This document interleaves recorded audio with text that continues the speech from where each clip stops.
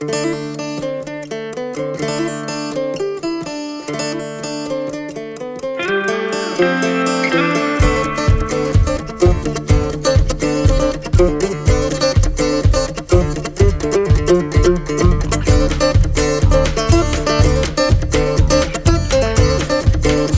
to the Hay Kings podcast, sponsored by Vermeer, your expert in hay and forage equipment. Today on the podcast, I'm joined by Andrew Eddy. Andrew is the president of the Washington State Hay Growers Association, and obviously a hay producer in central Washington State. Welcome to the podcast. Hey, thanks for having me. The thing that I ask everybody, tell me about your farm. Yeah, so second generation farmer in Columbia Basin. Me and my dad have about 1,200 acres that we farm on our own and another couple thousand that we do custom work on. So by about the end of the year, we will end up covering probably north of 10,000 acres or so by the time we get across all cuttings and everything like that. Alfalfa, timothy, orchard grass, a little bit of corn, and then for custom, we do alfalfa, timothy, and then some bluegrass straw. So that's kind of where we're at. We're nestled in just the kind of the perfect region. I mean, there's other areas of the country that are nice too, but our little paradise is nice as well. So that sounds like a tremendous volume to most people, I think. That's a lot of acres. Let's talk about your line of equipment that services that. Yeah, so we run quite a bit of equipment. We're running 2 swathers, 5 rakes, 3 big balers, couple Freemans, 4 Freemans to be exact, which is 4 too many. And then that's how we get through it. We hold probably 4 or 5 people during the season to work for us, and we just get along and go from there. Get along. Oh boy. Let's talk about the 2022 production season. How did that start for you? So 2022 was kind of one of those strange years. We started about a month late on alfalfa. Rain and weather was not on our side for the first 3 to 4 weeks of the season. Normally when we're putting down first cutting alfalfa is about middle of May or so, May 15th, 18th or something like that. Yep. We were about June 15th to June 18th. So we were pushed back quite a bit. This kind of made us choose to do 3 cuttings rather than 4 for alfalfa. Tonnage was impacted a little bit. The first cutting was pretty higher tonnage compared to normal just because it was pushed out for so long. It ended up, quality was decent, but nothing too crazy. Yeah. And then moving down through the rest of them, it wasn't too bad. I think for the rest of the year, we ended up fine for tonnage wise, taking 3 cuttings rather than 4. And we ended up about average. So I think we're good there. You talked about a delay on first cutting. Yes. Now, there's harvest delays where the plants get over mature, and then there's cool weather that slows the growth. Which are we talking about here? Or is it yes? Both? Yes, it's both. Yeah. So it stretched out long enough that first cutting was pretty mature comparatively. But the cooler weather also helped the grass side of things. Yes. So for timothy and orchard grass, I mean, it looked good. Our tonnage was, for us personally, we changed some ways that we're looking at, what we're doing and what we're spending money on to make it the most efficient as possible. Yep. And so with that, I think the grass was pretty good. Mm-hmm. The cool weather helped that grass grow pretty well. Yeah, timothy and orchard grass are both cool season grasses, right? Yeah, and they really liked it, and I really liked it because, normally with timothy, when it starts getting hot, it just starts kind of nuking itself, and that's that. Yeah, you look at it wrong, and it changes overnight. Yeah, so moving through that, the alfalfa was decent. It wasn't too bad. I think it was kind of one of those deals. A lot of people kind of tried to cut early, and they got hit with weather and got some of it rained on. Some. A small amount. 80%, 70%? Probably a good 70% more than likely is probably what got rained on in the basin for first cutting. Yeah. And then for grass, it went up pretty well. We harvested the end of June or so, towards like the 3rd or 4th week of June. And it looked good. So I think overall the season ended up turning out pretty decent. It just was a very slow start that had a lot of people worried. And this is just introspectively for our own operation. Yeah. I think it worked out well. It's important to do a review of what's happened, right? So we just talked about all the outside factors. What are some of the things that went well? And you mentioned you were making some changes in your operation to spend money better. Everybody's thinking about those things. What are you doing? Correct. And I'd err a word of caution. Some people probably aren't focusing on that, even though they should.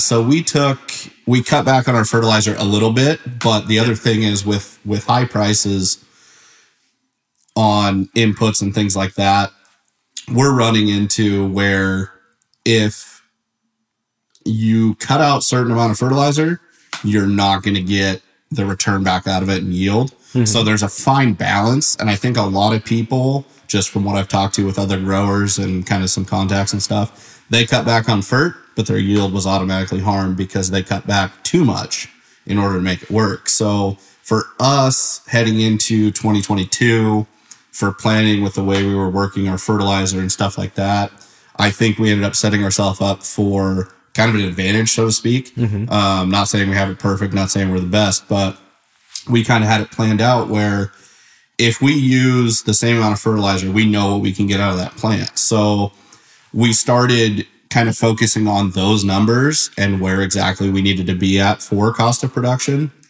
And moving through, it worked out. Yes, input prices were higher. Commodity prices reflected that and were higher.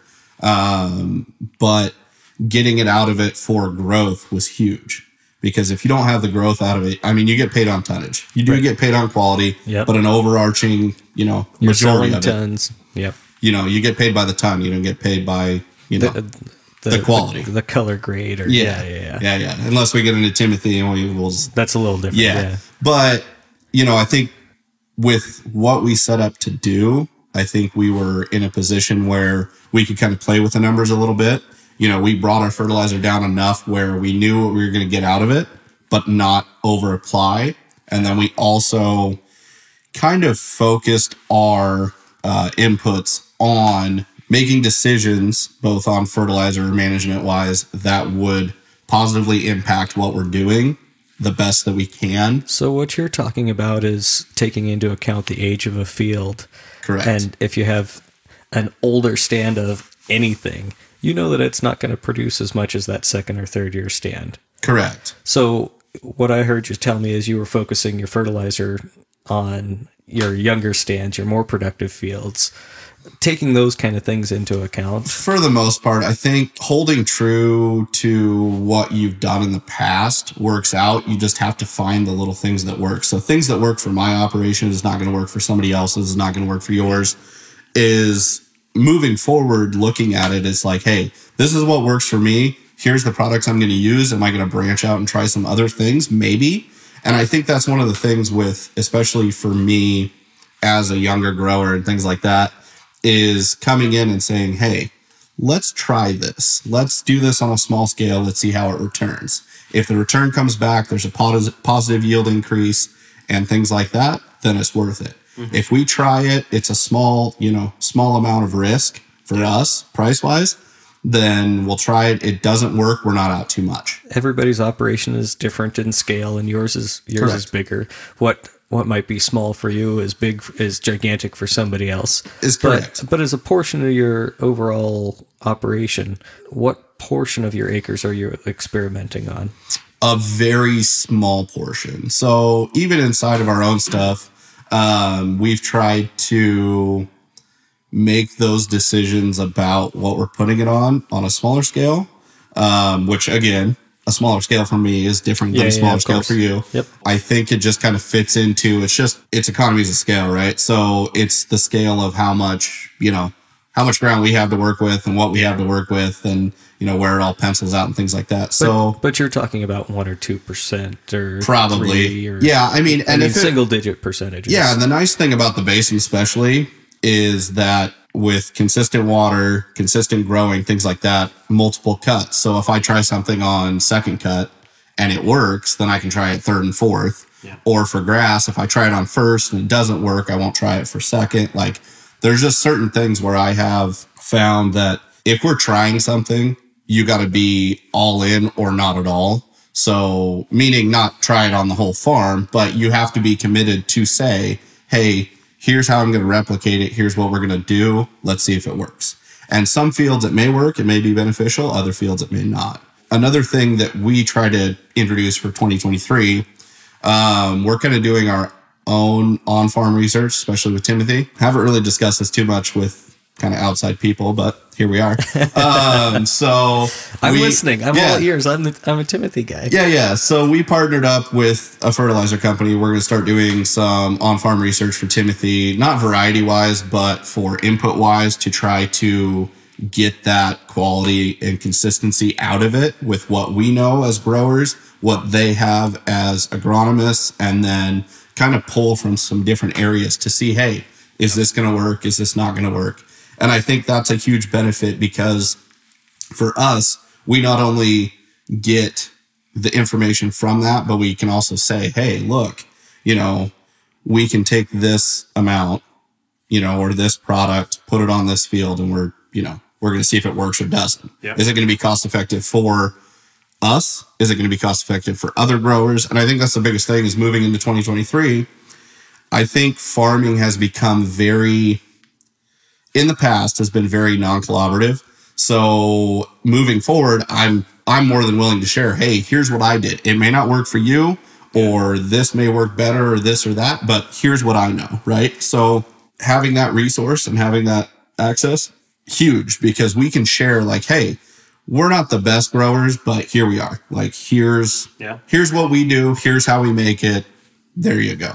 I'd rather not be standoffish with people because, I don't really have any secrets. We're all working off the same playbook. It all just depends on which plays we pick, right? Yeah. So I think that's a huge thing to try to find and get a hold of. And I think our relationships with the people that we know in the industry and then also from the supplier side and things like that have benefited us tremendously because we've been able to get certain products and things for whatever reason. We've been able to do it just the way we've planned it out or worked, where we can try on, some Timothy, or we can try on alfalfa or things like that, where, hey, this is going to work, or this is a little iffy, or this or that. So I think bringing it all together and taking tools and shoving them in the toolbox is huge. But what's to say, you need a 10 millimeter wrench, you don't have it, and, I have it. Is it really what you need, or do you need a 12, or I'm in a spot where again, growing and expanding. Right. The first step is to get the ground good.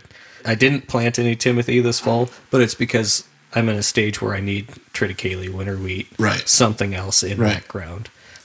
But I think that's going to be the right thing to do this year. Is not to get overextended on Timothy and hope for $400 a ton in 2023. Yeah, and I think typical years, especially in the basin, you see a lot of Timothy going in, especially when prices are high. Yes. The problem with this year is seed availability, and then also local areas, local businesses changing what they're doing. So that impacts the ag industry as a whole, especially up our way. So, when beans are profitable, corn's profitable, wheat's profitable, all that stuff, inputs are higher, but all those crops are profitable. Alfalfa is profitable, Timothy's profitable. But the thing is that Timothy market, like I said, has become pretty stagnant, both export and domestic side. It's slowing down. We really don't have a lot of domestic demand for Timothy. There is some retail. And second cutting Timothy, but our way is... But the bulk majority is first cutting Timothy is export. Done deal. Second cutting Timothy wise. There's some variability. Dryland Timothy has become very popular in the last 5 years or so. Yep. There's a lot of dryland Timothy, different product, different. Sometimes a different product. Sometimes I can put up some premium stuff. Yeah, but completely the way it looks, the way it is, there's some differences between the two for what those growers want, things like that. So moving into 23, it'll be interesting to see how things kind of all lay out, where things go. Got to stay on top of that management, right? Weather the storm. That's my advice for 2023 is weather the storm. Attend those events and be educated and informed on what is actually going on. Don't just turn a blind eye to it. Don't sit there and just kind of wallow in it. You're How saying do you manage? Trade shows are a good investment. Yes. You're talking about getting out to industry events and for those sure. type of things. Yeah. Get out and talk to people. Industry events, educational events, things like that. And even honestly, I've learned, so I left the farm, got a degree in advertising, came back. I learned more about who I was and the way my process worked by leaving the farm and then coming back. So bringing things in from different industry and different places and thought processes, whether that's logistics thought processes or this or that, if you can take and pull from those kind of people from different areas of the world, that's huge. Yep.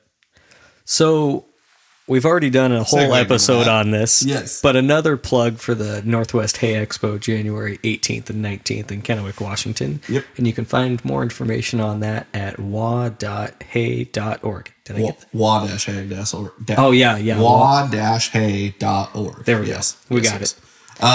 So kind of touching on that briefly, should be a good event. We're going to talk about soil health, plant health, markets, inflation, interest rates, fuel updates, fertilizer updates. I mean, pretty much everything that impacts an operation. And you have a great speaker on how to manage higher interest rates and inflation. We do. Not sure who that guy is yet, but no. So John will be there for that. That'll be a good thing to have his perspective on it, both beneficial as a grower and economist and being in those two different realms, because the things you brought over, like I was just touching on, the things you brought over from the banking world into ag and then vice versa with everything is huge, because that's a different thought process.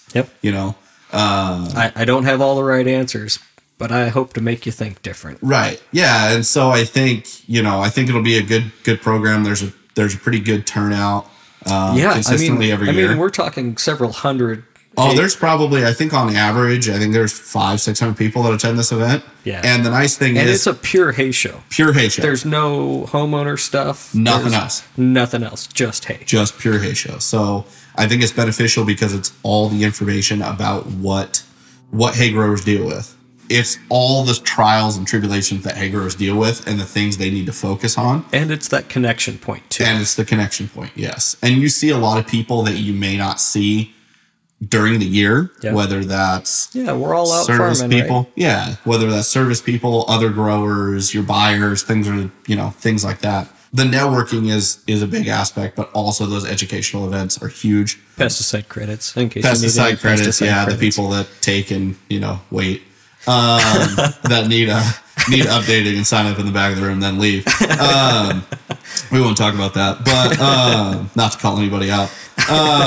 But yeah, I think again, pulling those things from those people is huge. So if you guys are around, you guys want to register, feel free. It's a great event.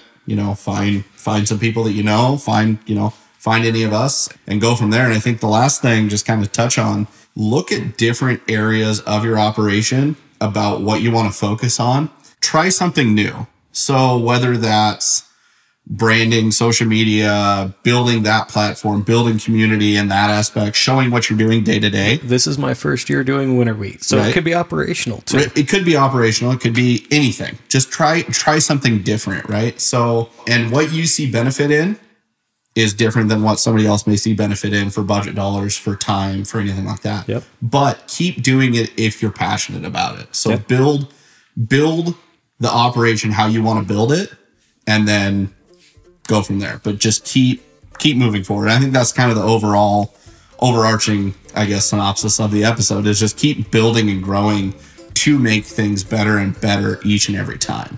You couldn't have summarized it better. We'll leave it right there. For sure. Andrew, thank you so much for joining us. Thank you. And I want to say thank you to Vermeer for making all of this podcasting stuff possible. And I want to say thank you to Nick Palmieri, our audio editor. For this episode, we actually hosted in person in his studio. And thank you, Jessica Palmieri, being our social media coordinator.